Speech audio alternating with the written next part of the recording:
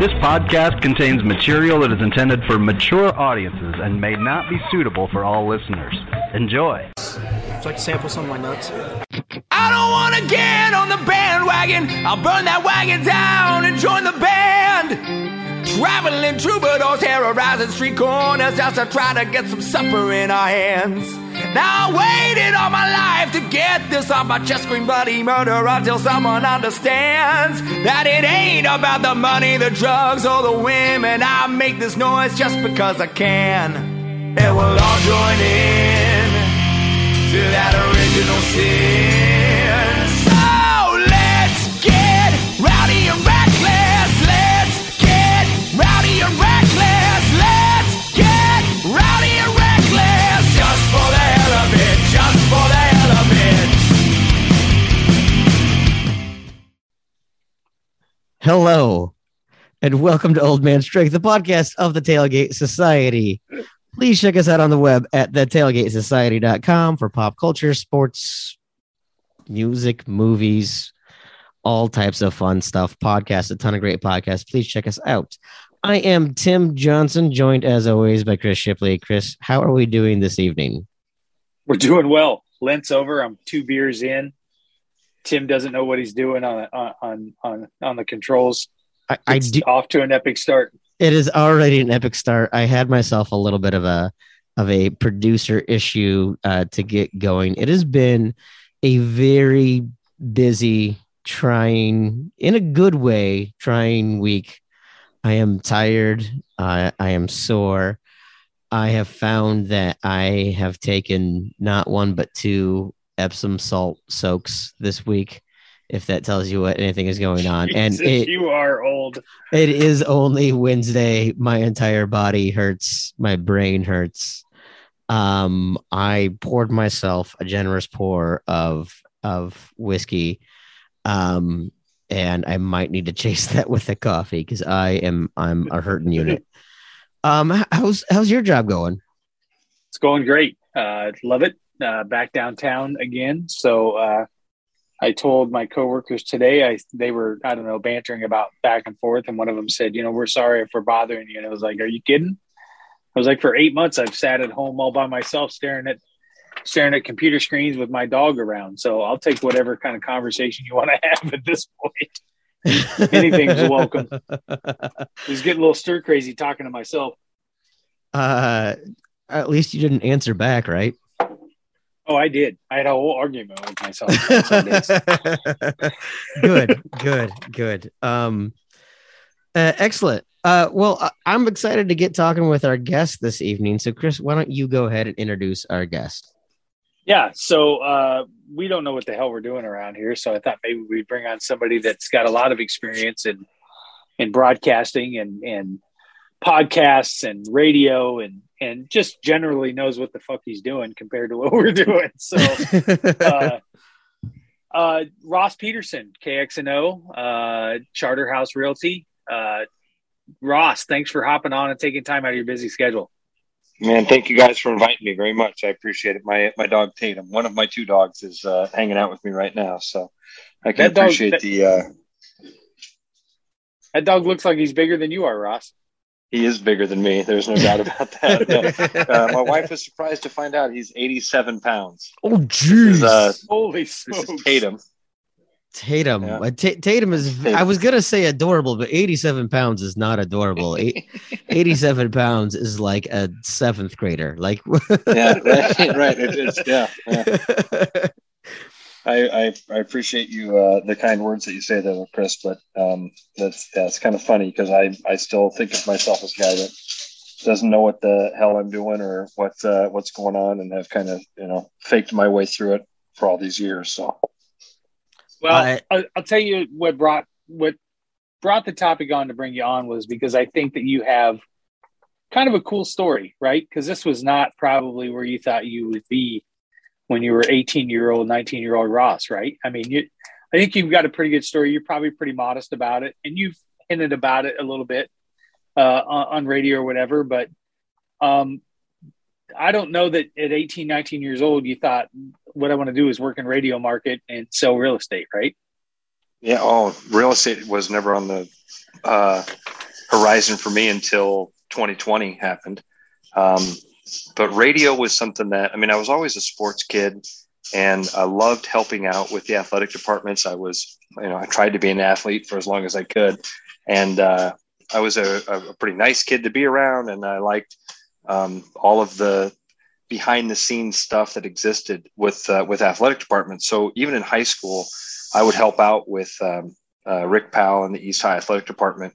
I do a lot of, obviously we weren't broadcasting games, and there's nothing like we do now with social media and all that. But I would go and do like the PA announcing for the sophomore or freshman games, or go and keep book for basketball games for the girls or boys basketball games. And I just always loved being a part of the production that had to happen in a sporting event. And the radio thing was a really weird turn that happened in my life. It was pretty crazy. I really got into radio because I helped a stranger in a snowstorm. I was, it's a true story. It was the winter of my senior year at East. I lived in Pleasant Hill, and there was like one long-haired hippie that lived in town. And my brother-in-law and I were out shoveling snow, and the long-haired hippie, his name was Jeff Blanchard. He came driving by, and his truck couldn't get up the road. My brother-in-law went out and pushed him up the road and helped him get home. And we just waved at him and, said Merry Christmas or whatever. And then that summer, I had just graduated from high school, and we had a block party, and the long-haired hippie came up to me and he said, "Hey, you're the kid that helped me this winter." And I said, "Yep." And he said, "Well, I work at a radio station, and I hire people to go around the city and do dances. So you're going to go do weddings or high school homecomings or proms or whatever. Any place that a DJ goes, you're going to get hired to go to those places."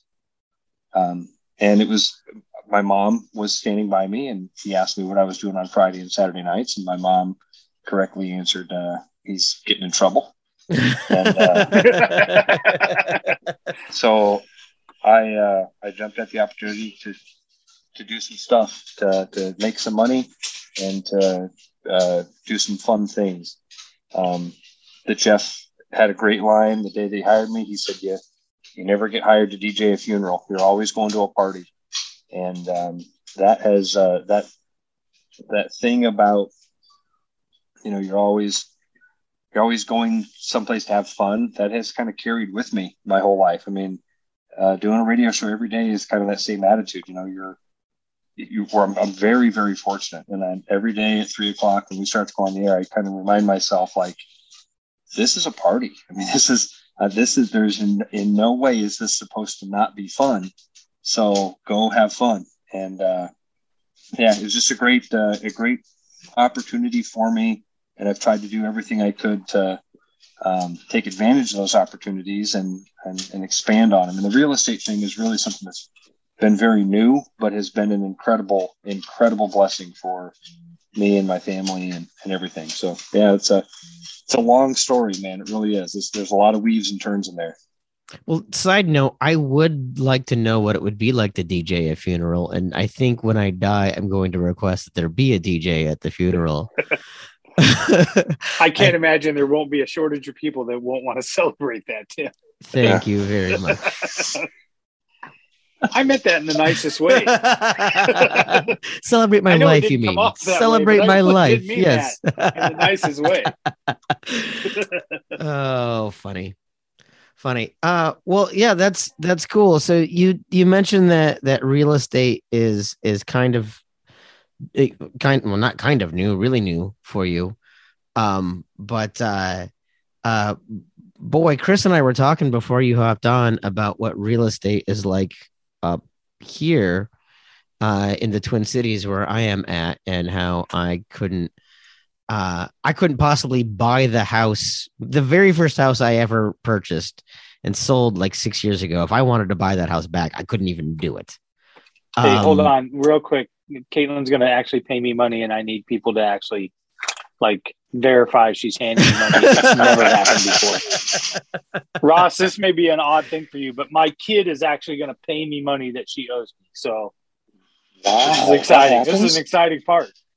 5, 10, 15, 20, 25, Oh my gosh. Why does she have so many fives? 50, 55, 60, 80, 100. You still owe me $25. You know what? Let's just call it even.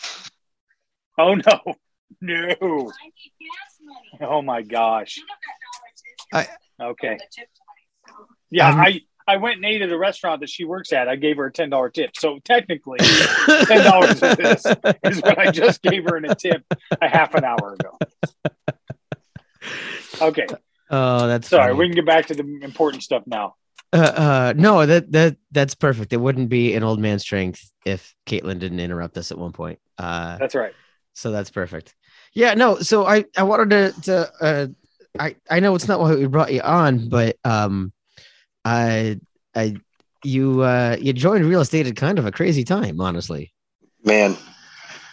So it was something that in 2019, my friend Mark Charter, who's my broker, had kind of started to plant the seed that he thought it was something I should do and would be successful at, and kind of had a lot of the skills that a good realtor has. I had in my toolbox already. I was a maintenance man at an apartment complex. My dad owned a hardware store. So I know my way around houses. I know what repairs are. I know, the difference between a soffit and a fascia and whatnot. So I have a lot of those skills, and I had spent 20 plus years as a broadcaster. And so I just kind of thought I was a broadcaster, and, real estate was something that my friends did. And I had a podcast. I had a podcast called Missing in the Metro with Heather Burnside and Paul Parizek. And I really thought that we were going to be able to make something great with that podcast. It was a cold case podcast for the Des Moines Police Department, and we were super excited about it. And then I kind of learned this corporate lesson that your creative property belongs to your bosses, and that was a hard reality to feel kind of maybe trapped in a way. I thought, this sucks that I've done this really cool thing and created this really cool product, and I will get nothing from it. And that bothered me a lot. And I was kind of venting to my friends and saying, Ben, I feel like I'm just kind of stuck. And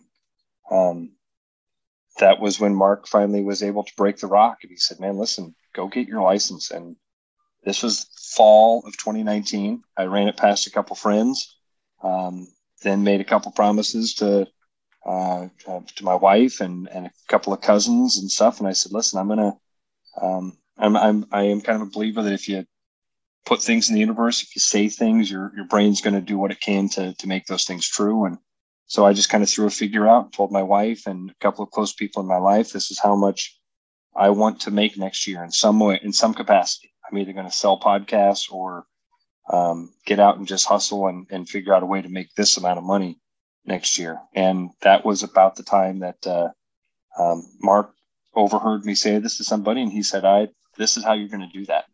Go get your real estate license, and we're going to turn this machine on. Now, that happened right around the same time that I was contemplating this, the same time that I'm doing my online classes, is when January 15th of 2020 happened, and I was fired from the radio station for 28 hours. That hit the gas on that, that was gas on the fire. And it was amazing. It turned into a cliche where the worst day of my life turned into the best day of my life. The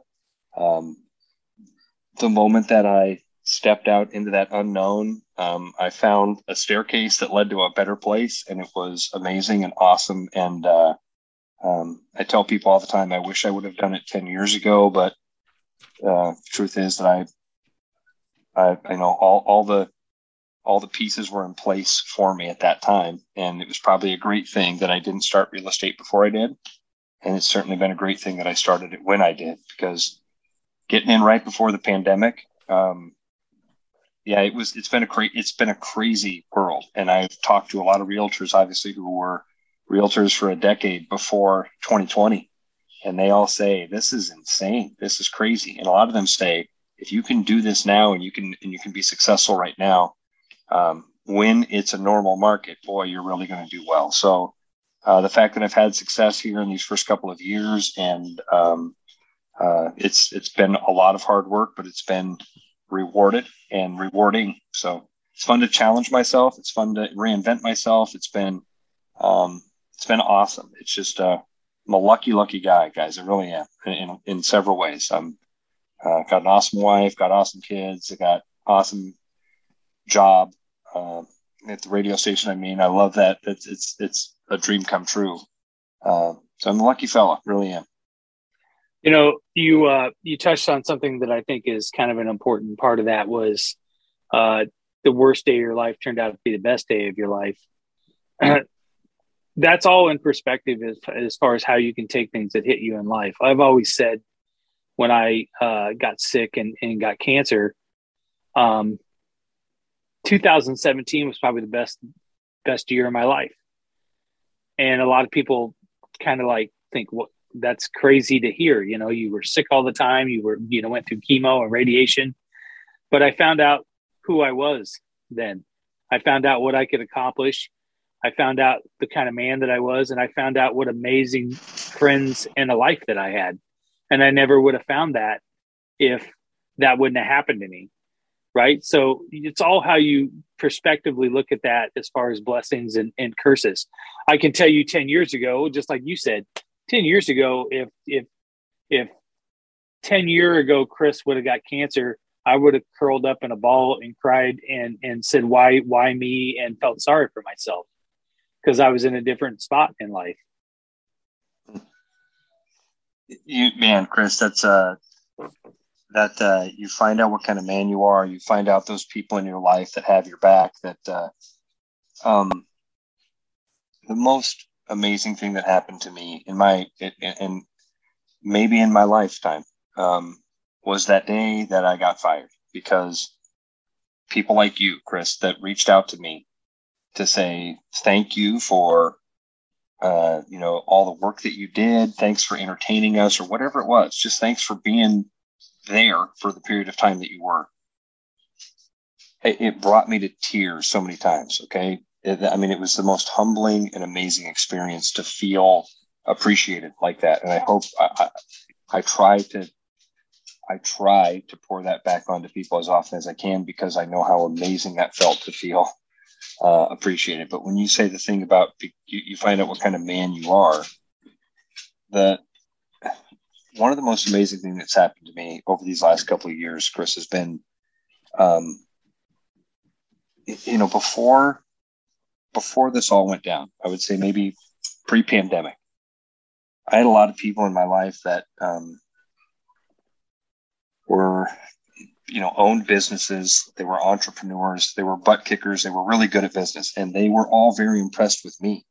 And they were like, oh, Rossi, you're going to be, but I was a wimp. I was such a wimp.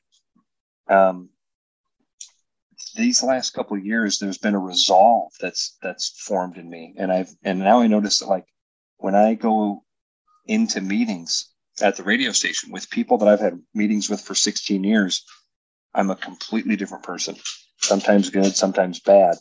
But when you just said that, Chris, it reminds me so much of that. Like, I have, it did change me. Now, I think it's changed me for the better. A lot of people in my life think it's changed me for the better. There have been times when that change has manifested in some pretty bad ways in those meetings with people that aren't used. For 16 years, they saw one person, and now for the last 2, they've seen a different one. And again, I think it's all great.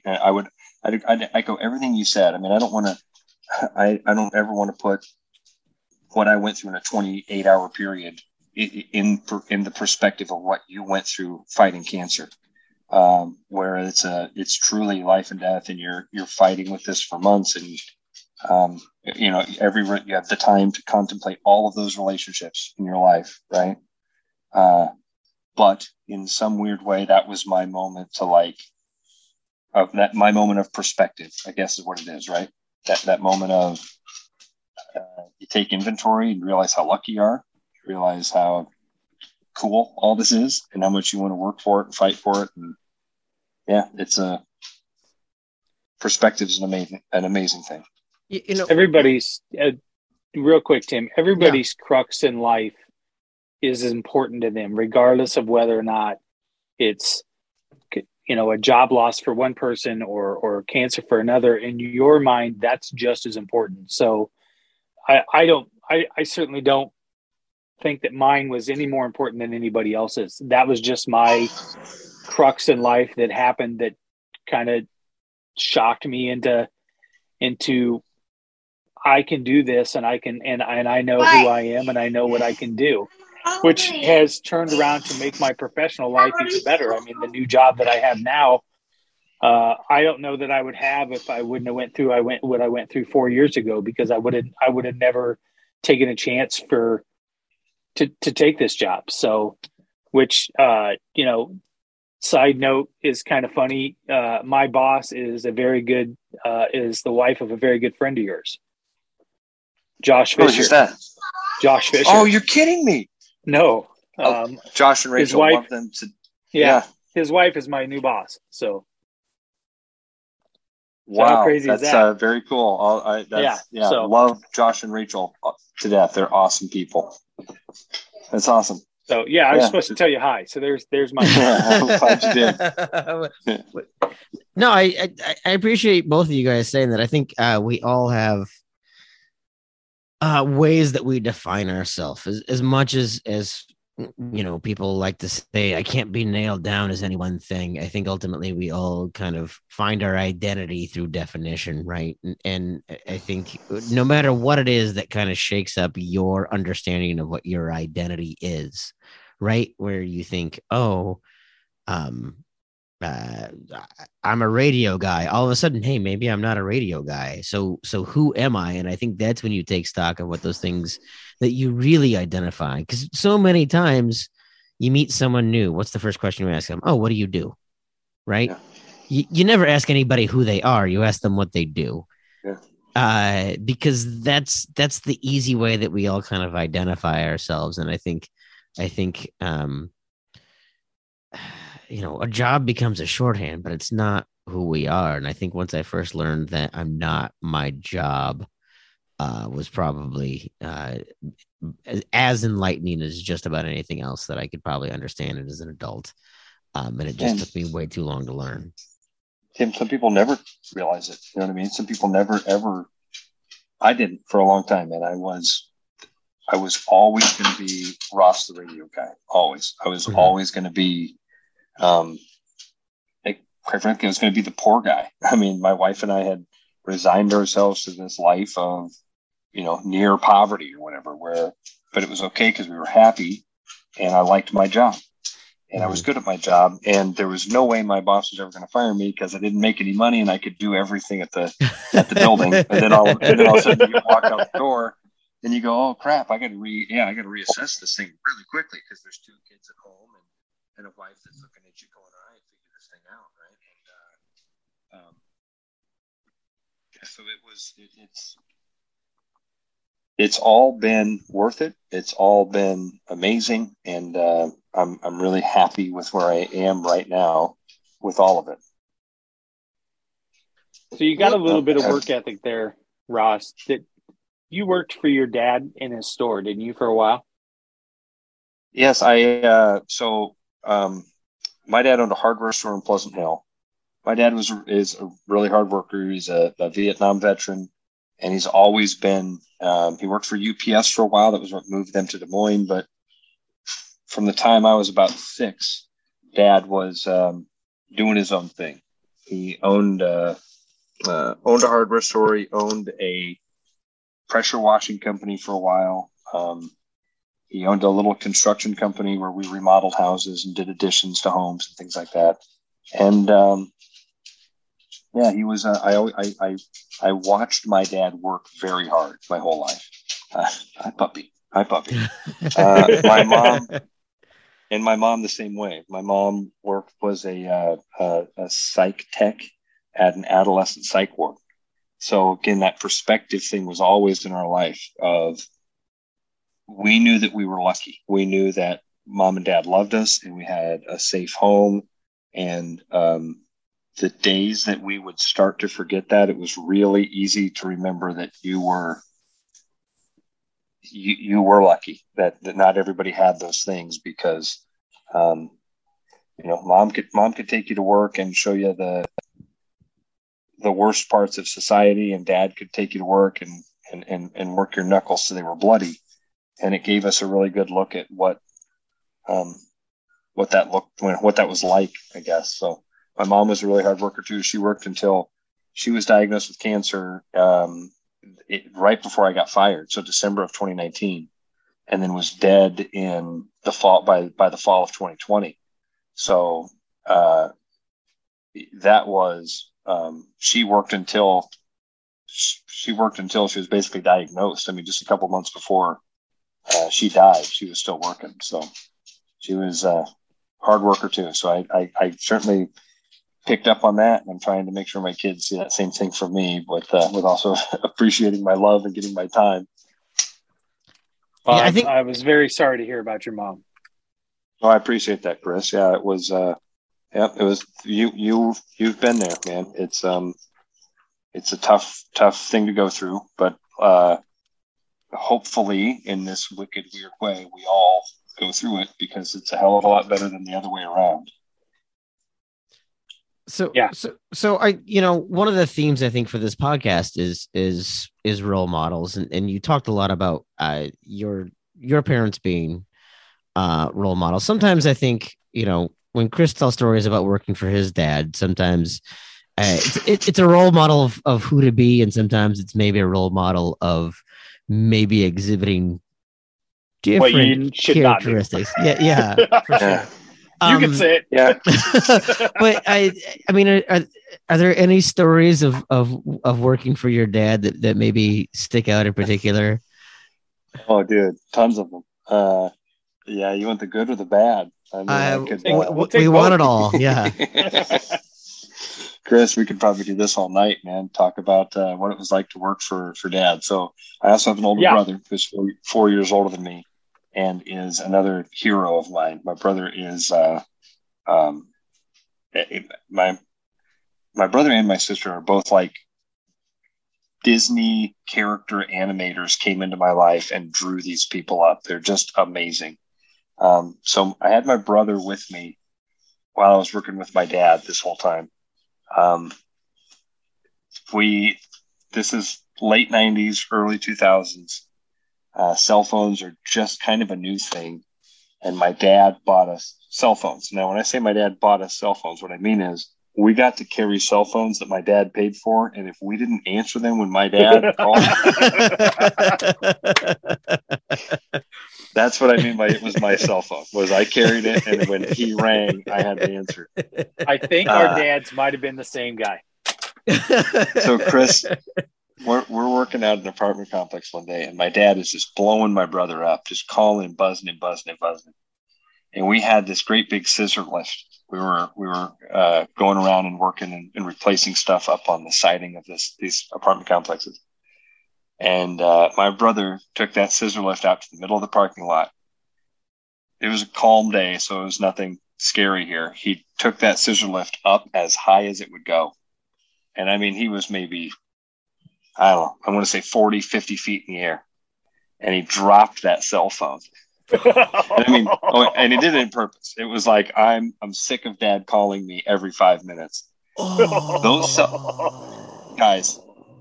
cell phones were bricks. Oh yeah. That thing landed, bang, and it bounced and bounced and bounced. And before my brother could get the scissor lift down, it was ringing in the parking lot. There were so many. One of my dad's things, Chris, was he hated being told like calm down or chill out or anything like that. He hated that. And I know, and I mean, obviously all of us hate it when you're amped up and you're pissed off and you've got a reason to be pissed off. And some schmuck or pencil neck goes, "Hey man, chill out, dude, relax, man." And I was always that pencil neck. I was always the one that was dad. Again, man, like, dad is intense dude. And that was always one that he would, when he'd get really freaking out in a time he didn't have to. I'd go, Dad, chill out, man, chill out. Oh, yeah, chill out. Yeah, chill out. Like, oh, man, I felt like he was going to beat me up every time I told him to chill out or something like that. It was, it was always interesting working with dad and brother. I just think it's so funny. My dad grew up on the East Side. He was an East Sider. And I don't know if it's the water or what have you, but he would sit in his store, and it was his store. I'm sure, Ross, you heard this, right? I pay the bills around here. I'm going to do whatever the fuck I want. I'm going to run it the way I want. You just do what I tell you. I'll pay the bills.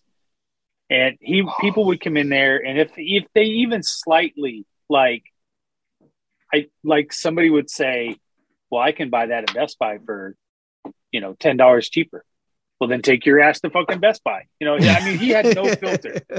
And I'd be like, Dad, you cannot talk to people that way. Like, you cannot talk to people that way. And he just did not. There was no filter. He didn't care. It was a good price. If you wanted to buy it, great. If you didn't, he didn't give a fuck. Get out of the store.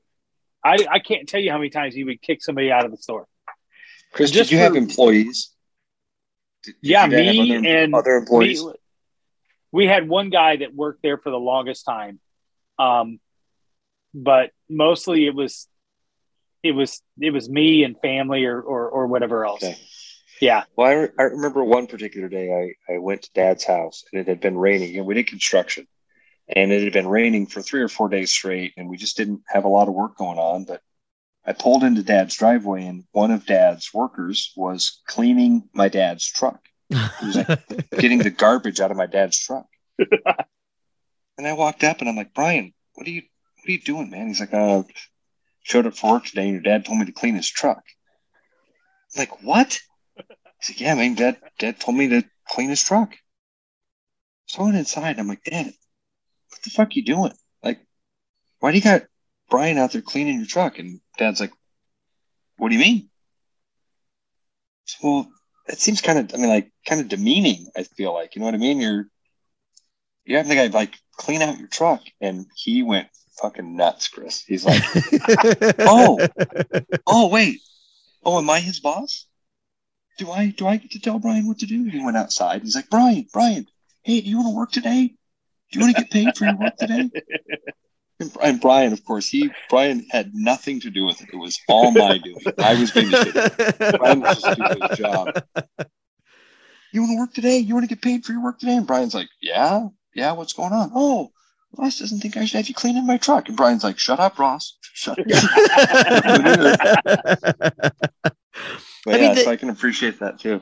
I mean, that is a different generation, right? Where, the boss had their employees pick up their dry cleaning and all these other personal errands and all these other things that we wouldn't today even dream of having someone, buy an anniversary gift for a wife or, do all these other things, right? Like it doesn't even cross my mind that I would ever ask an employee to do anything other than very directly related to what they were hired to do.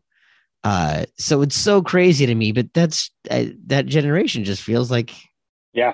And like, I look at it now as exactly the way you described it, Tim. Like, he meant nothing. He meant no harm from it. He was doing the guy a favor. This dude's got a family he's feeding too. And, Dad's looking at it as, I can't pay you to go watch concrete dry, so I can put $10 an hour in your pocket if you come here and you vacuum out my truck. And that's something that can be done. It makes my life easier. Like, now as an adult, I can understand it. But in that moment of, oh my God, you're making this guy vacuum your truck?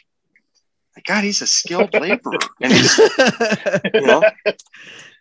Yeah. Oh, yeah, I can do stories like this all day with you, Chris. They're rushing back into my brain now. I've said 100 times that I swear to God, they stuck a camera in our store, and that was the roadmap for the show American Chopper with the Tuttles. Because I would watch that show and I'd be like, that's my dad and I. Like, we would fight all day long. He'd come back there, tell me how to do my job. I'd tell him to take his ass back upstairs and go back in his office and let me do the real work here. Because if it wasn't for me, this place would fall apart. I mean, those were, I'm really running this show, Dad. You don't even know how to run the POS system. I was telling Tim beforehand, we were talking about jury duty. I got called for jury duty once. And my dad was like, you need to get out of it. Because he didn't know how to run the point of sale software, right? Somebody wanted to buy something. He didn't know how to run the invoice software. So if he went a whole day without me there to ring something up. So he literally, early cell phone time, he would call me while I'm in the courtroom waiting for my number to be called. And I finally called him back on lunch. I was like, what do you want? He's like, did you get out of it yet? They haven't even called my name, Dad. Well, you need to get out of it. I need you here. Well, what do you want me to do? You want me to just start yelling racial epithets in the middle of the courtroom? I mean, that's about the only thing I can do to get out of it. And I really don't want to get my ass kicked in here. So just I'll probably get charged with a hate crime. So right.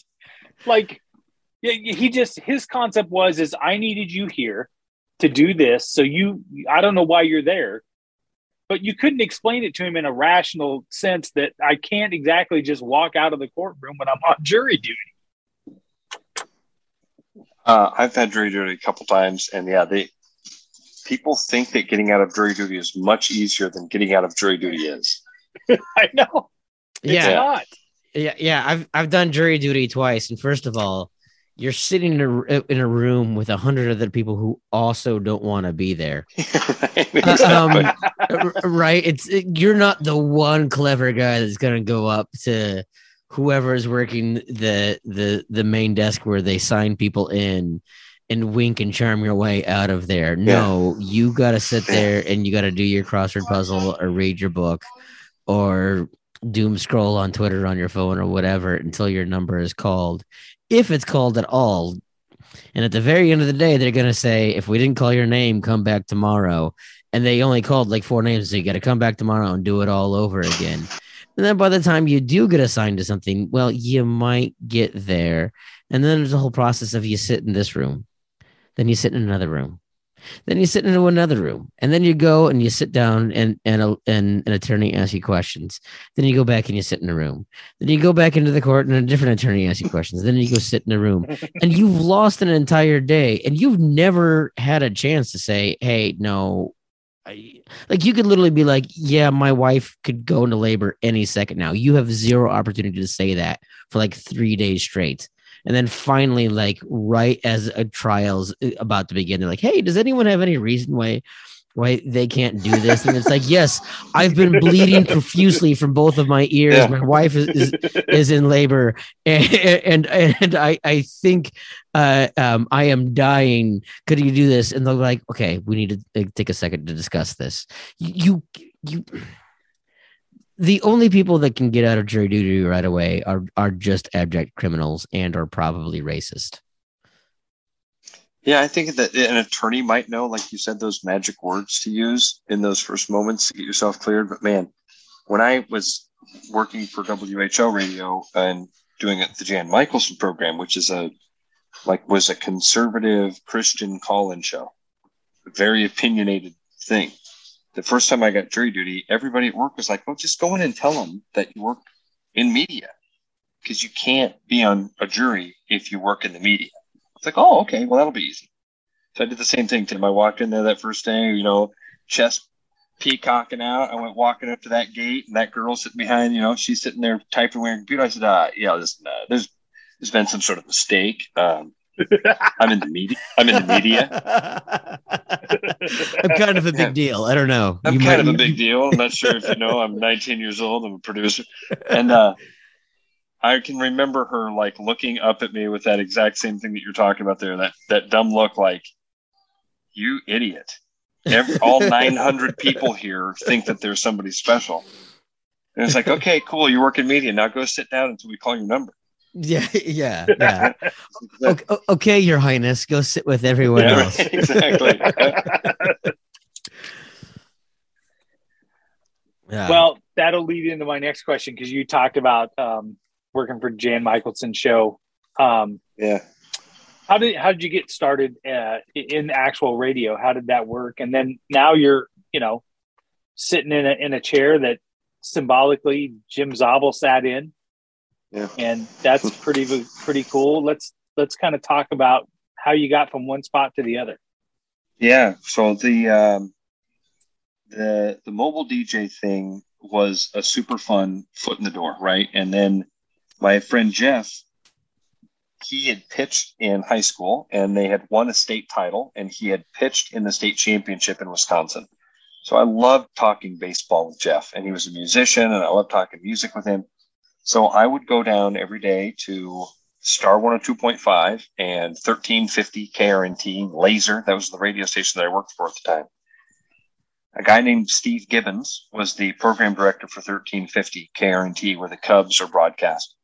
And in the summer so I graduated in 96, started doing the DJ thing in the summer of 96 into 97. By the summer of 97, the radio station has come to me and asked me to basically produce the Chicago Cubs baseball games. So it was an old school patchboard system. I mean, like when you think of the old operator lady sitting in a room with a whole bunch of cords, and you say, I want to talk to Chris Shipley, and she unplugs a wire and plugs it into another socket. That's literally what I was doing on Cubs games.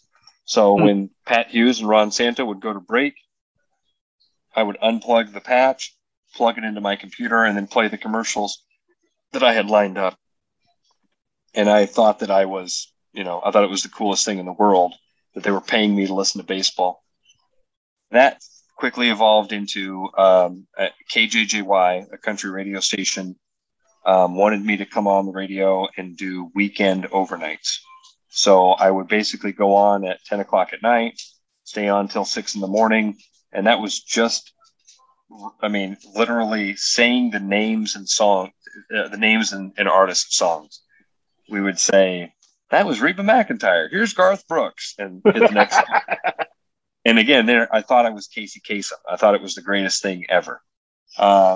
During that time, I'm working for my dad. My dad usually listened to talk radio, a lot of NPR. And then we would listen to the Farm Show. Jan occasionally. My dad was not a very conservative guy. Jan is very conservative. And so my dad would get upset listening to Jan sometimes. And so it wasn't, as you know, Chris, you're already fighting anyway. So no reason to add fuel to fire. Yeah. Right. So my brother and I would just kind of either listen to Jan on our own or do our own thing. Now, the radio thing, I just thought was going to be a part-time deal. I was working at KJJY in a station called 98 Rock. They were 98.3 FM. That's when I got a job as a maintenance man at an apartment complex. It was a wife of a guy I worked with at the radio station. In fact, Eddie Hatfield from Hatfield and McCoy, his wife ran an apartment complex and they needed a maintenance man. And I was 19. I wanted to actually make money and not just do this radio thing on the weekend. My mom and dad were encouraging me because I wasn't going to college, obviously. They were encouraging me to kind of get going in the workforce and not live in their basement anymore. So I took this job as a maintenance man, and I kind of started to step away from radio. The maintenance man thing, while I was doing that, a couple of my friends went to work for Wells Fargo, and they were doing really well. I was a maintenance man in an apartment complex. I wasn't doing well. I didn't like it. I knew it wasn't going to be my career. I thought there was something more for me. And so I quit the blue collar stuff, set my hammer down, turned in my Leatherman, and put on a tie and went to work for Wells Fargo. And I worked at Wells Fargo Financial for 3 or 4 years, from 99 until 2002. And in 2002, I became disenchanted with that job. I couldn't stop thinking about radio. I loved it. I thought I was good at it. And I just knew that I was going to be miserable if I decided to give my life to Wells Fargo Financial. So I put in here's another crazy story of how I landed at WHO. I went and had dinner with my dad, and I told him I'm not happy. I don't like my job. It's changed, and I don't want to do this. I want to be this guy. Like you said, Tim, like I imagined myself in 5 years and somebody says, what do you do? Oh, I'm a bill collector. Like, no, I can't. I don't want to look in the mirror and say that. I want to be something else. I want something else, something extraordinary. So I talked to my dad, and my dad said, you were really good at radio. You love doing radio. You should find a way to try to follow that passion again. In fact, a guy that we go to church with just quit his job as a salesman at WHO radio. I was like, well, we always used to listen to Jan, and I like WHO. I love Zabel, like Chris was saying. Listen to the Hawk games all the time. This might be worth a shot. This would be that's the extraordinary thing. Yep, that's going to tickle my fancy. So I reached out to this guy. His name's Glenn Hansen. My sister is an associate pastor at a church. He's an associate pastor there. So we had a little bit of a connection, and I just picked up the phone and said, I used to work in radio, and I want to get back into radio. I'm really miserable at my job right now. What do you think? Is now a good time? Is 2002 a good time to get into radio? And he said a couple of things, but the first thing he said that I've said a couple times to you guys is that I'm really lucky. I'm a really, really lucky guy because Glenn was college roommates with the general manager at the radio station. So he hadn't just quit as a salesperson there. He was deep personal friends with the person in charge of the whole building. And he said, another thing that you're lucky about, Ross, is I know that a guy is quitting the station. They need to hire a person to make commercials. So do you know how to make commercials? And I did, because my time at KRNT producing the Chicago Cubs games, during those long summer days when the Cubs were on, I would go and find out what people did. I found out how to be an FM DJ and how to make commercials and what it was like to do talk radio. And I would sit there and just try to absorb as much as I could. So I knew I could make commercials. So he got me in touch with the general manager. I told the general manager, here's my passions, here's my skills. This is what my goals would be. I'm Des Moines through and through, and I want to make my life here. I've got a wife, I want to start a family. And I think that, WHO would be a dream spot for me. And he said, well, you're right that Glenn was my roommate and my friend. He speaks highly of you. You're also right that we are hiring somebody that is going to be the assistant for Jack Emerson. Now, if you're a Des Moines guy, Jack Emerson is Casey Kasem. Like, he is the man for Des Moines radio, right? I believe he's the voice of God, is what I've been told. I'm with you, Chris. I love and Jack has over the years become a very dear friend of mine, and I love him so. I'm so lucky. My very first CD player I won from Jack Emerson when I was 12 years old on KGGO. He loves that story. So this Joel McRae says to me, Jack Emerson needs an assistant, and I'm going to talk to Jack about getting you an interview. So I'm over the moon, Chris. I'm over the moon. I'm going to work for Jack Emerson. There's no way. So I go to Wells Fargo, and I'm sitting with my lunch friends, and I'm just talking. And I said, guys, you're not going to believe this, man. I reached out to this guy. He's the general manager's college roommate. Told me that I could talk to this guy, talk to the general manager. Jack Emerson is needing to hire an assistant. And one of my dear friends at Wells Fargo, the guy that was in my wedding, he's sitting at the table with me, and he says, wait a minute. Jack Emerson, who used to work at KGGO? I said, yeah. He says, Ross, I know his wife. I went to high school with his wife, Luann, and I know her cell phone number. So he picks his cell phone up while we're sitting at the table. He makes a phone call. Hey, Luann, this is John Michelson. How you doing? It's great to talk to you. How have you been? Hey, I know this is going to seem like it's out of the blue. Is your husband hiring an assistant? And his eyes light up, and he says, he is? Well, I know the guy he needs to hire. His name is Ross Peterson. He's a great kid. He'd be awesome. So about 2 or 3 days later, I get a phone call from Jack Emerson. And he says, I want you to come down and talk to me. And I thought I was going down for an interview. So I put on best clothes I had. I'm trying to prepare myself. I get down to the radio station. I walked in the door. They start to introduce me to people. I'm introduced to Van Harden and Bonnie Lucas and Keith Kirkpatrick and Lee Klein. And I mean, I'm as starstruck with local celebrities as a kid can be because I know all of these people. And at one point, Jack kind of turns to me and says, "Hey, this is where your office is. This is the studio that you're going to make commercials in.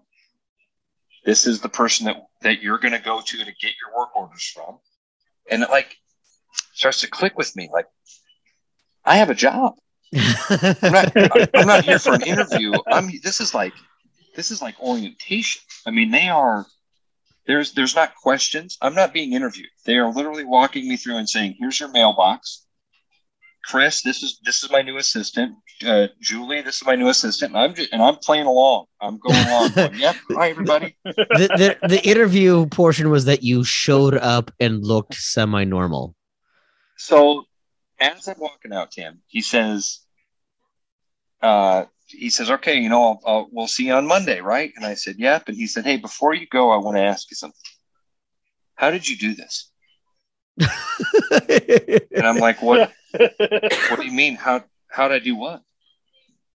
He's like, "You," and I missed a part of this story. When I hung up the phone with the guy from the church at the very beginning, he said, "Tell everybody what you're going to do. Tell everybody that you're going to go back into radio and that you're going to find a job and you're going to be successful." So one of the first people I had called was KJJY, the radio station that I worked for. Okay, so in the process, buddy, will you turn that down for me? In the process of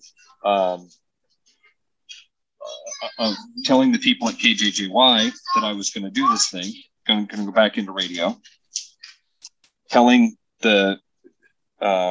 getting in contact with Joel McRae. What Joel did was Joel called KJJY and said, "Hey, I think we need to hire somebody to replace Cam and be Jack's assistant. Do you know anybody?" And my buddy there said, "Yeah, Ross Peterson. Ross used to work here and he wants to get back into radio. You should hire him." That was what got me on the phone with that Joel McRae also. So now I'm in Jack's office and Jack says, "How did you do this?" I said, "What do you mean?" He says, "Well, we had a guy quit and that we made one phone call to another radio station and they gave us one name and it was your name. And then my boss got a phone call from his best friend that said to hire you. And then I went home and my wife told me to hire you." It's like I went from having never heard your name to having everybody to having my wife, my boss, and the one reference I called tell me that you were the guy I was supposed to hire. How did you do this? And man, the universe did it for me. I don't even know. I am a lucky guy. And that was my answer that day. And it's my answer this day of like, I can't explain it. I tell myself that the universe wanted me to be in that place at that time. Chris and I have talked a bit before about how a surprisingly small. So we spend all this time teaching high schoolers interview skills, and those are important. Don't get me wrong, but man, the number of jobs that are made through connections. Versus actually just, cold applying, cold interviews. Like please teach high schoolers interview skills. Teach them networking skills. Like Amen, Tim. Those are just as important, if not more. Yeah. So I get a chance from time to time to go speak to the students at East High. And my message to freshmen is try everything. Do everything that's available to you at a high school because you don't know what you're going to love to do. So do mock trial, be on the debate team, run cross country, do the things that you don't think are for you because you might do them and fall in love with them and think they're the greatest thing ever. My message to seniors is a lot what you just said there. Like, your network is bigger than you will ever imagine. It's bigger than you could ever fathom. And it can work for you in ways that will blow your mind. Here's my best story about my network, and it goes to when I was a senior in high school. And my son is sitting here with me, so he's going to hear this story for the first time. I've told you about when I mooned the bus. Okay, so it's not the first time he's not the first time he's heard this story. Okay, so my senior year in high school, my buddies, their girlfriends are on the softball team. We're going and supporting the softball team. We're at a game, and Southeast Polk beats East at East. It was a close call at the end of the game. We thought that the Scarlets had gotten jobbed on it, and so we're kind of angry with the game, how it turned out. We get in our car. We're driving back towards Pleasant Hill. After we had waited after the game, my buddies talked to their girlfriends and whatnot. And as we're driving back down University Avenue, we see the bus for the Southeast Polk softball team. And I see this is our moment to exact revenge. They might have won the game, but we're going to win the war. And how we're going to do that is you go drive by the bus, and I'm going to stick my ass out of the window, and we're going to moon the bus as we drive by it. My buddies are all on board. They're like, yeah, do it. Here we go. So I put my little piddly ass, stand up on the seat of my friend's Ford Probe, stick my ass out the window, and we drive by the bus, and we're right at near the fairgrounds on University Avenue going eastbound, and we hit a light, and the bus stops, and my buddy is in traffic, and we stop next to the bus. So now, as I sit back down and pull my pants back up, all of these people, and I mean, I grew up in Pleasant Hill, so I know all of these kids. All of these girls are pressed against the window, and they're laughing and pointing. And I didn't care. I wasn't embarrassed because I don't get embarrassed very easily. So we drive to Pleasant Hill, drop some folks off, do some things. It's maybe an hour later, and my friends drop me off at my house. And as we pull in the driveway, my dad is in the driveway. And it's like, get out of the car. All right, see you guys. See you later. All right, yep, see you tonight. My dad says, hey, what have you been doing? we were at the softball game, riding around with my buddies. Anything happen while you were riding around with your buddies?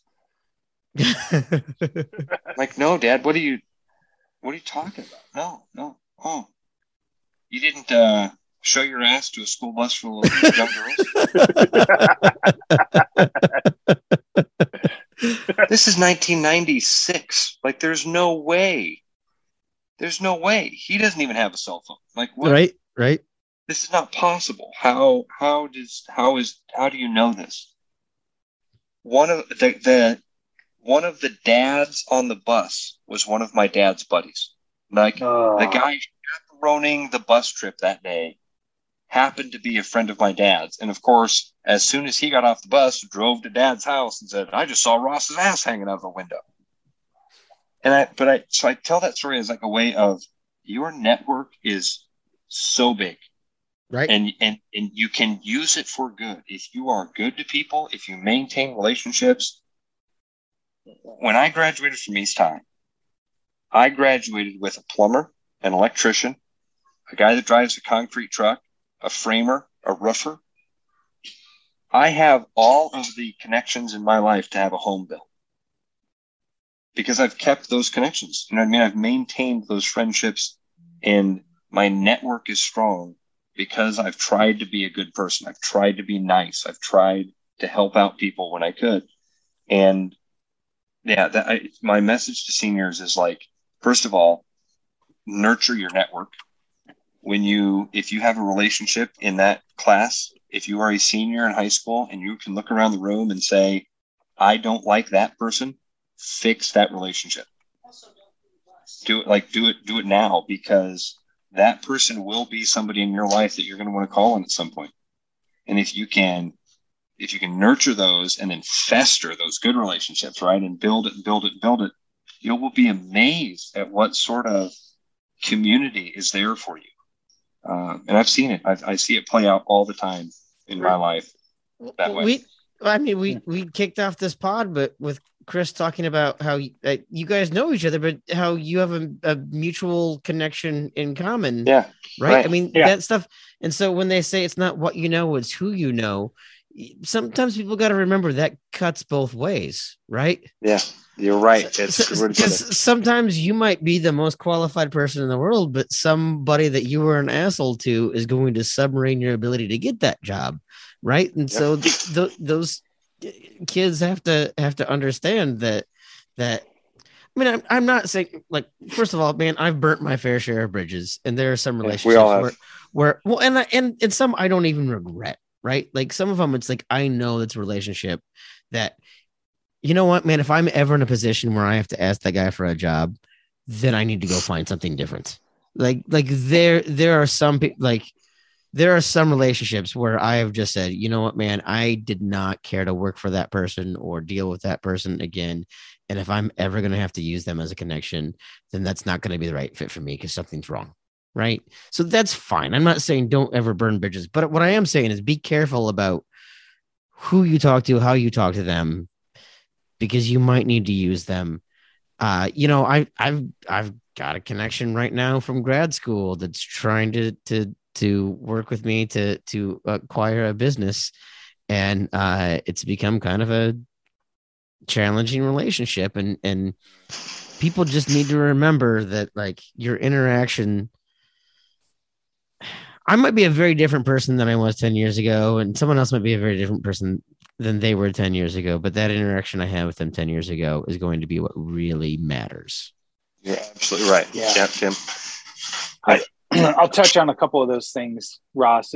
Number one is we had John Miller on 2 weeks ago, and we asked him what was he most proud of personally, and his answer was that I probably burned a lot of cars, but I never burned any bridges, which I thought was really profound. And that's, you know, you can have certain issues that happen or whatever, but when you do the right thing and you try to do the right thing as best as you can, then those relationships are still there when you can lean back on them.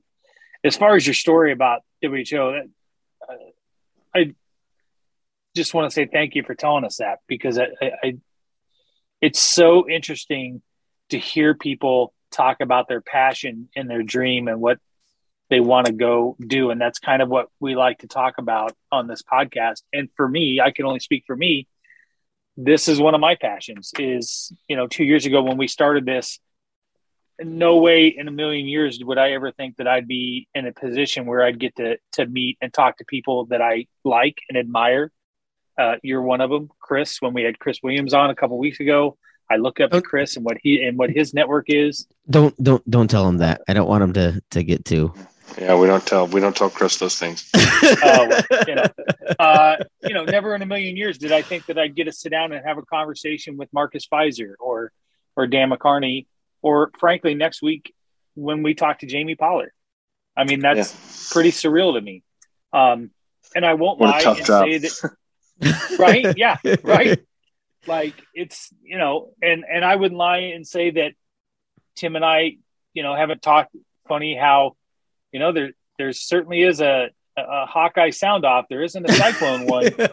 We'd be up for it, And here's a crazy thing. I've never told anybody this, but last year I sent a cold email to Andrew Downs and said, I don't know. I have not heard anything about a Cyclone sound off, but if you're just looking for a host, I know a guy and I would do it.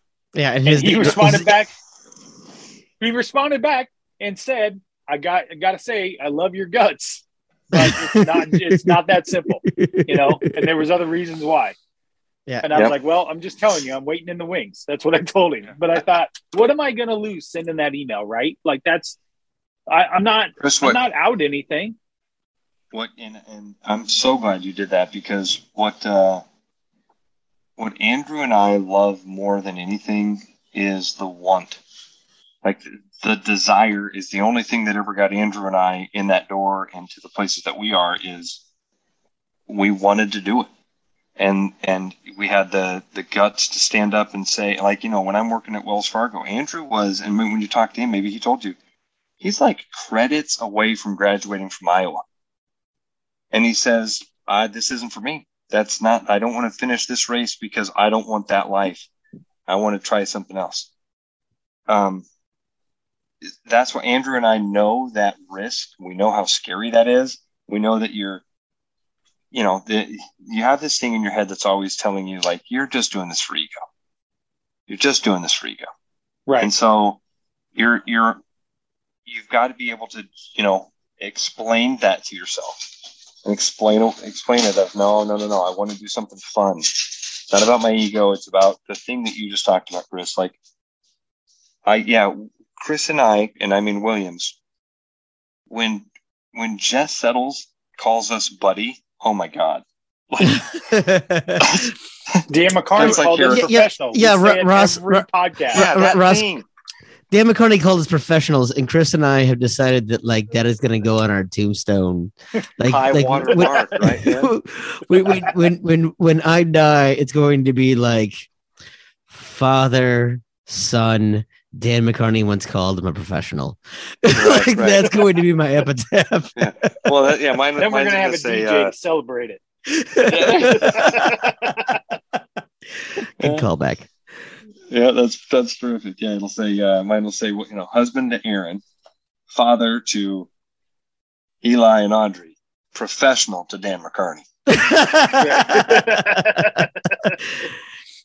It is one of those things, like, because Chris and I started this off just as, hey man, we want to make some content. We don't really know what's going on, but I had some other podcast going on and still do. And Chris wanted to find his place and all of this. I'm like, well, we've got a rapport. Let's make this work. And yeah, just to be able to have the guests that we've had on, to talk to the people that we have, it's way beyond anything that I would have ever fathomed. And it's also not anything that I think either of us would have predicted 3 years ago. No way. It reminds me of the very first thing that you said when you brought me on, Chris, because I happened to be back in my bedroom when we very first started, and my wife came back in there, and you said something that stuck in my brain a little bit, and again, something about, really excited to talk to this next guy. Man, it is so true so when I met my wife, I was a maintenance man, okay? All of my friends are guys that I knew when I was just some pencil neck geek,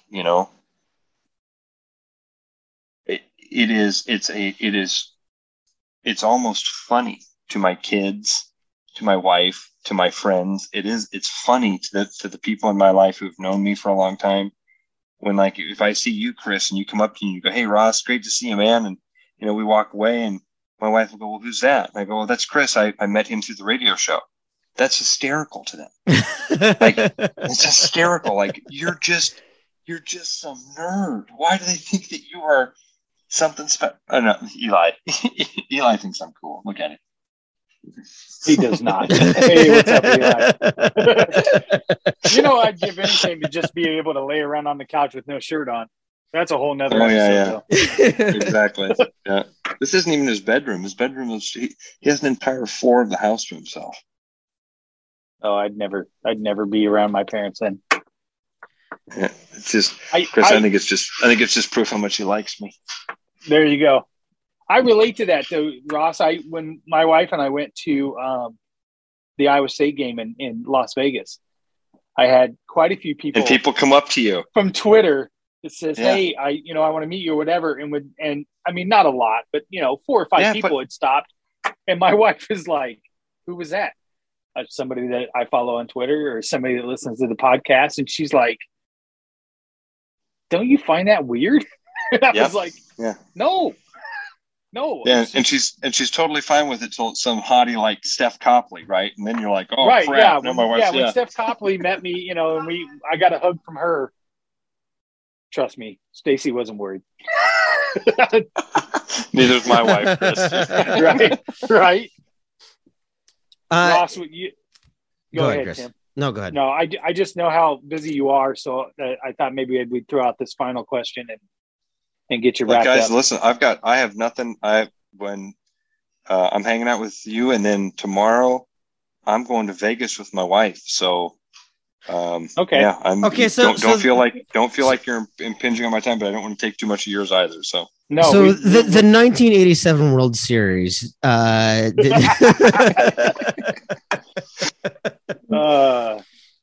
the question I'll ask you though. Yeah, go ahead. Is what's 2022 Ross going to go back in time and tell 2012 Ross? What piece of advice would you give him? That's such a great question, Chris. I love that question, man. I love that question. Okay, so let's talk 2012. My son was 2 years old. Life was really, really hard. Life was really, really hard. When you're a new parent, when you're really poor, and you both know, everybody that's out there that's married or has kids knows all of those difficult changes that happen. Relationships are really, really hard. They're nearly impossible. Like when you explain what a relationship is to an alien, they aren't possible. Two people meet and they like each other for a moment, and then they each go out in the world and they do their own thing. They see the world their own way, and then they're supposed to come back at the end of the day and get on those parallel tracks again. And then we've got all these examples of like the blue dress and the gold dress and Yanni and Laurel. Right. We can hear and see the exact same things, but not hear and see the exact same things. Right. And that person has to love you at your worst. Exactly right, Tim. You're nailing it, man. And so what I would say to Ross in 2012 is it's going to get better. Be nice and keep your head down and keep moving in this direction. I don't get a lot of dreams anymore because I just don't get to sleep a lot. But one of the best dreams I've ever had in my life was the week that I started to do my real estate classes. I had a dream where I was walking in a town square of some type. And I knew at this direction I was walking down the street, I knew that I was moving forward in my life. I was moving towards this next thing in my life. And in that moment, a cop came up behind me and grabbed my shoulder. And I turned around and it was my grandpa. It was my dad's dad, who's been dead for 15, 20 years. And I turned around and my grandpa said, "Keep going. You're going in the right direction." And that was it. That was the end of the dream, was my grandpa saying, "Do this. You're going in the right direction. Keep going." And that's what I would say in 2012 is keep going. You're going in the right direction. It might not seem like it at times, and you might want to do mean things. Don't. Be nice, and it will all pay off. That's a great question. I love that. That's a great answer. I love that. Yeah.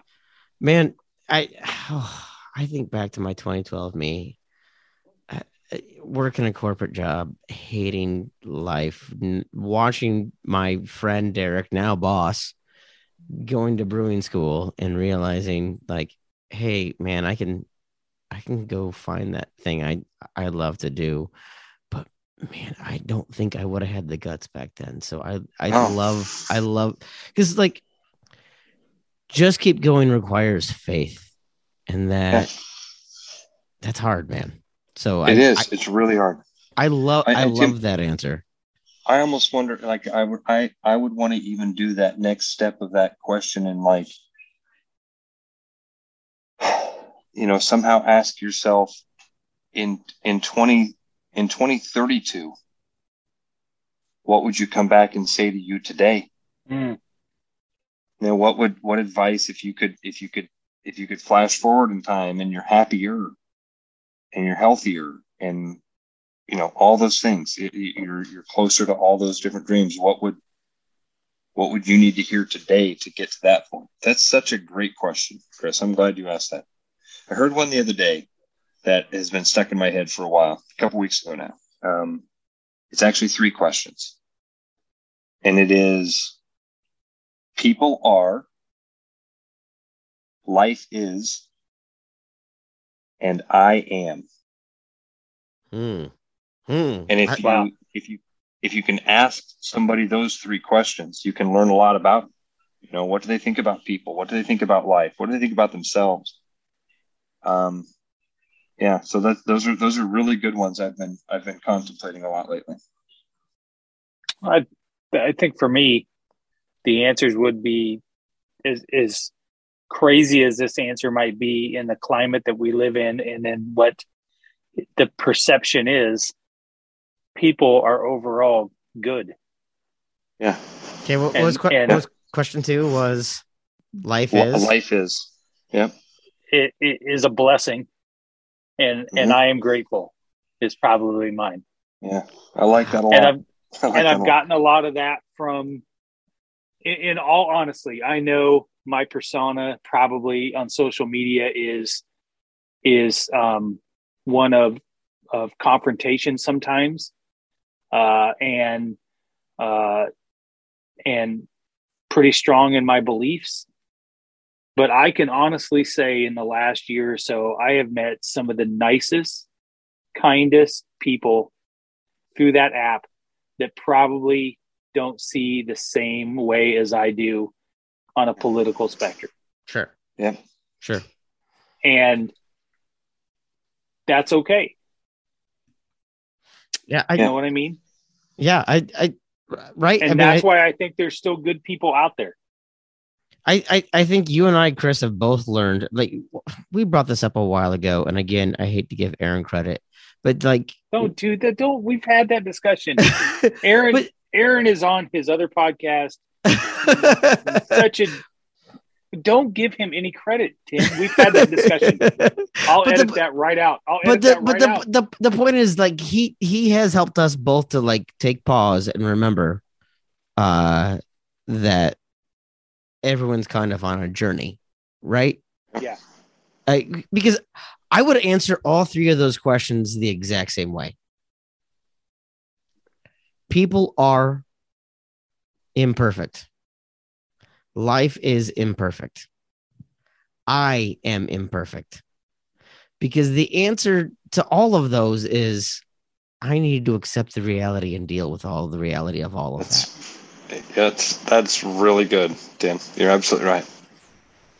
Because what I've been on a whole personal journey. I've recently quit Twitter. I've recently dealt with a lot of these other things. And what I've learned is it's not about fixing. It's about managing. Like, life is about managing. Like, I spend too much time worrying about fixing, and I need to worry about, like 100 years ago, they used to punish kids for being left-handed, right? And even now, you can see there's a right-hand dominant world. Not like there's a flaw with being left-handed, but left-handers have had to learn to adapt and adjust. And they've never spent time worrying about, oh, Jesus, why did I have to be left-handed? Like, why am I stuck with this or what's going on? No, they've just learned to adjust and adapt and be and things work. Like, everything in life is about understanding, accepting, and adjusting. And I think go ahead. No, I said I love that. Yeah, I think that your answers there, Tim, they remind me. I'm a huge Alan Watts guy, and that what you're saying, that there's so many things that are genius. They really are. That's such a great perspective of stuff. My answers when I first heard those questions were, people are amazing, life is awesome, and I am ! Like,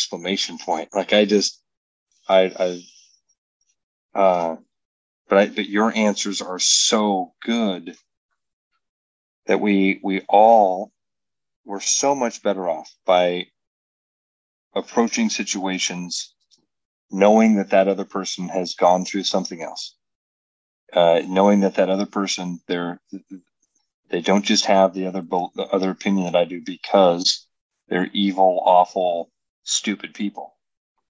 They came to that conclusion because of the exact opposite. They're sentient, smart, and live different experiences than I did. And if you take a moment to understand that and figure out why you disagree rather than what you disagree, you go a long way. Go a long, long way. I like that. I love that the answer to all three is imperfect. I think that's the right answer. I think yours are the right answers. Did you hear that, Chris? I just want to get that on record. Yeah, but luckily we're an hour and a half in, and everybody's. So he's got to cut it out. Yeah, he's just got to cut it out anyway. Nobody listens this far in, Tim, so nobody will believe it. I love it. I love it. I love it. No, man, again, Ross, the whole point of this podcast is like, we always say it's about how we're smart and we have all the answer, but really my absolute favorite thing about this is there's so many people that we can learn from and learn different life. Like it's exciting for us to have Marcus Fizer and Dan McCarney on to talk about but the lessons I learned from Dan McCarney had nothing to do with football, right? Yeah. The lessons in the relationship that we now have with Marcus Fizer has nothing to do with basketball. It's about everything else in life. And, whether or not you're a lottery pick or a radio guy or whatever the hell I am, like there's all these life lessons. And so the thing that gets me jazzed to do this podcast each and every time we record it is that I know I'm going to learn. So, man, we genuinely appreciate your story, learning where you came from, who you are, what you've shared. Is there anything else you would like to share or brag or promote or anything like that? No, nothing. The one story I would maybe say to kind of encapsulate our whole conversation here, does go back to something you said earlier, Tim, about that identity thing. The best perspective that I've ever heard on that identity topic came from Derek Pagel. I've told this story on the air a bunch of times, but it's one of my favorite stories for these conversations. So Derek was an amazing athlete all through high school. He came from a big family, and they were in their small town. They were dominant athletes, and then he got to live his dream and got recruited by Hayden Fry and went and played safety for the Iowa Hawkeyes and was good enough to play in the NFL and went and played for the New York Jets for a couple of years. And then one day he got a phone call from his agent after a couple of years in the league. And the agent told him that there wasn't any more offers and his football career was over. Now, I met Derek the day that Tyler Sash committed suicide. And we were talking about Tyler, and we were talking about his life and what it must have been like. Now, here I am, some guy that, as we just talked about, wanted to be an athlete. Mm-hmm. And boy, what that must have been like to be Tyler Sash and to actually be a great athlete and be a great Hawkeye and be in the NFL. And I'm standing there with Derek Pagel, who did all of that. And Derek took us for a moment to that to that place in time when that phone call happened, when he had done the exact same thing you were talking about, Tim. He'd always been Derek the football player. He'd always been Derek the athlete, Derek the football player. Went to high school, you're Derek the athlete. Goes to Iowa, you're Derek the football player. Goes to the NFL, you're Derek the football player. And then a dude that barely knows you calls you one day and says, hey, man, by the way, that identity, that whole thing you've got, that's not a deal anymore. You don't get to be that guy anymore. That ruins people. Mm-hmm. That moment of well, wait a minute, man, this whole life was that thing.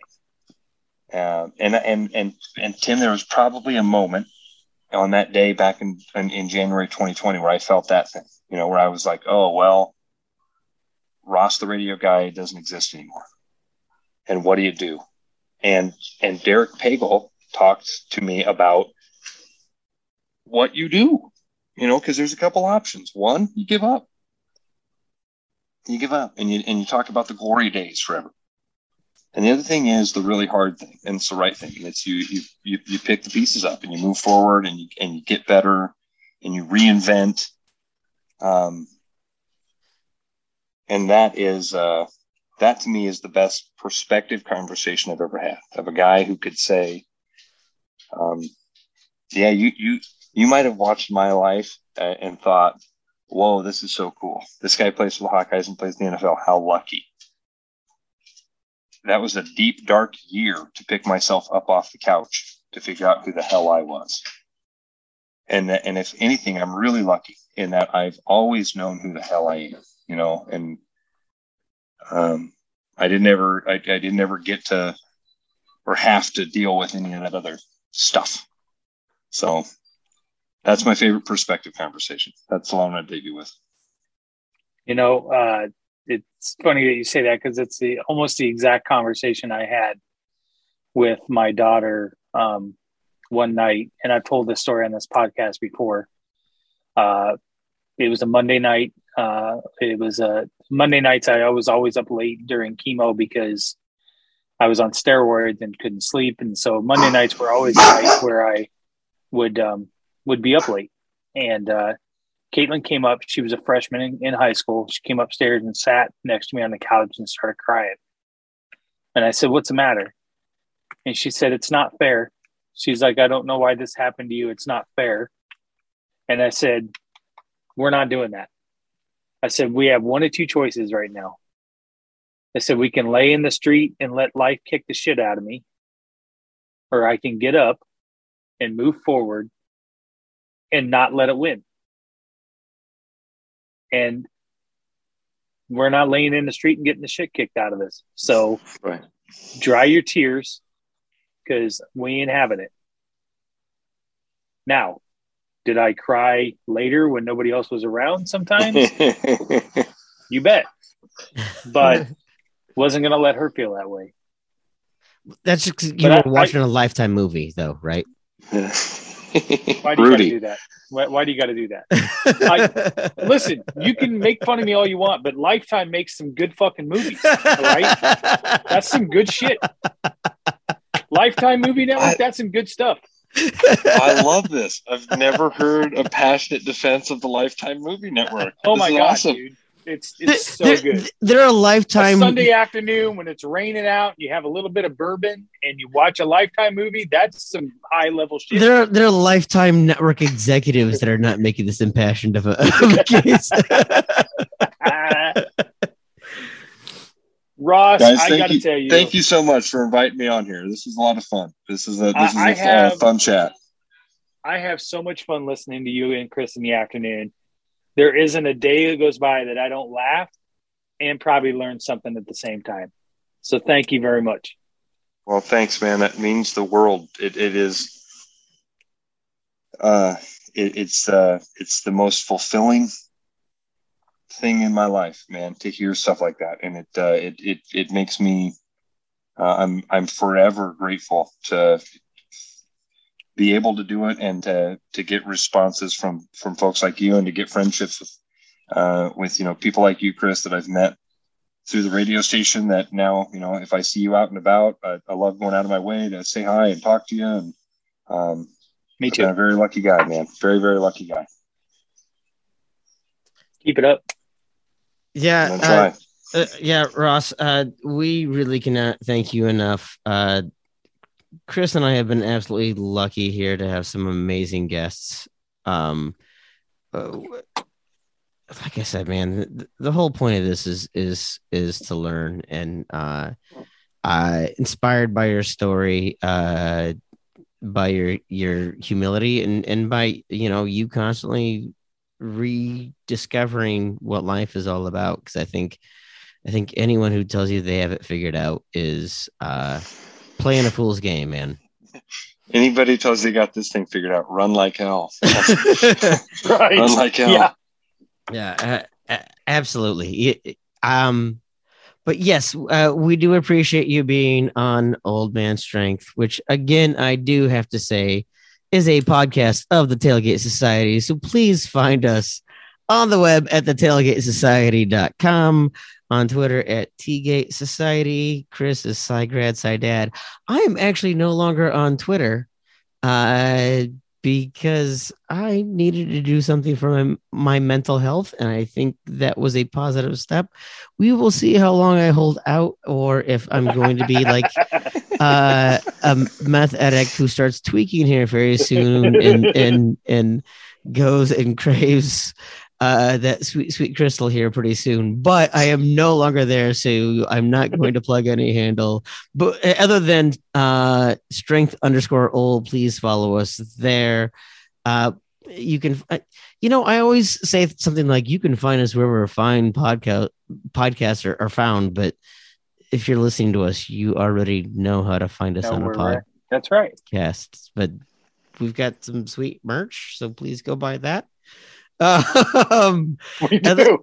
We do. Other than that, Chris, any other plugs, teasers, whatever? You kind of very subtly dropped that we may or may not be talking to a certain athletic director of a certain Division I school that may or may not be in the very central Midwest and the very, very central Iowa Midwest. I checked again. The email's legit that I got. So okay. We're recording at 4:00 on May 11th. So make sure you're off work. Jamie Pollard is Jimmy Pollard's an awesome one, guys. He is he's an open book. He'll answer any and all your questions.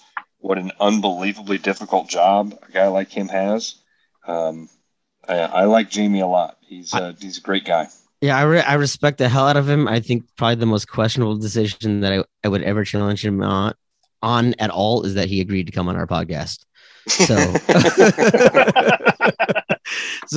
something has to be wrong there, but no, very excited for that. Thank you all very much for listening to yet another edition of Old Man Strength. Man, some great content here, some more coming up. So thank you very much, and we will see you guys next time. I don't want to get on the bandwagon. I'll burn that wagon down and join the band. Traveling troubadours, terrorizing street corners just to try to get some supper in our hands. Now I waited all my life to get this off my chest, scream bloody murder until someone understands that it ain't about the money, the drugs, or the women. I make this noise just because I can, and we'll all join in to that original sin.